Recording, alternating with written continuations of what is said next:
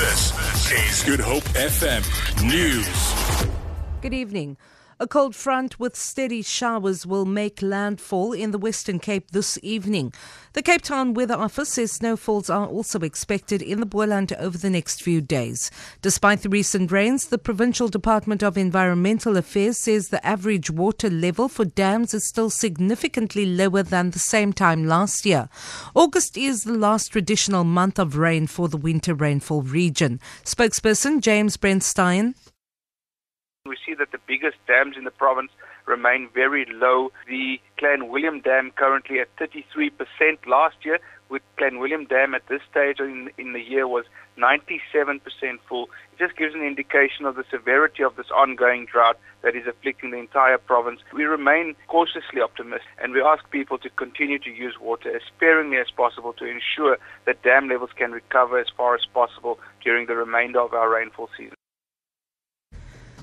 The ANC Youth League in the Dalla-Oma region in the Cape Town Metro says it condemns a statement of so-called ANC Youth League activists who are calling for the intervention of the party's national leadership in the affairs of the provincial structure.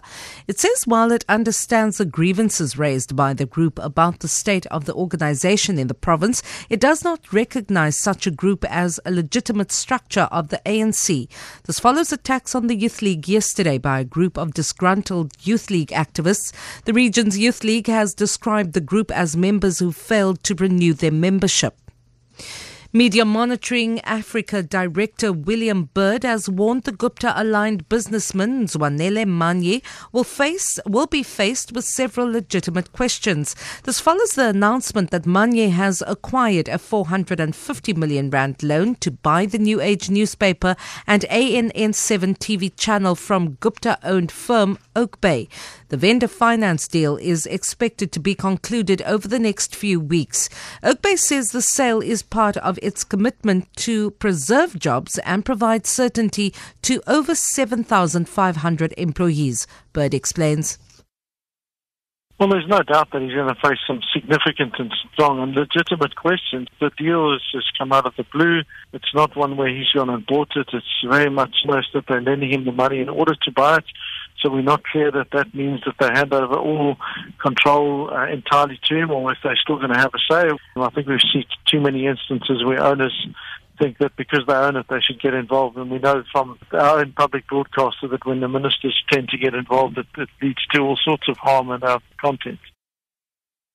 The International Committee of the Red Cross says aid agencies can't cope with the extent of the crisis in South Sudan. Over 4 million people have fled their homes as a result of the country's civil war, and the majority of the population rely on food aid. ICRC President Peter Mora says aid agencies are buckling under the pressure. South Sudan's civil war erupted in December 2013, just 2 years after it obtained independence from Sudan. For Good Hope FM News, I'm Vanya Klucher-Collison.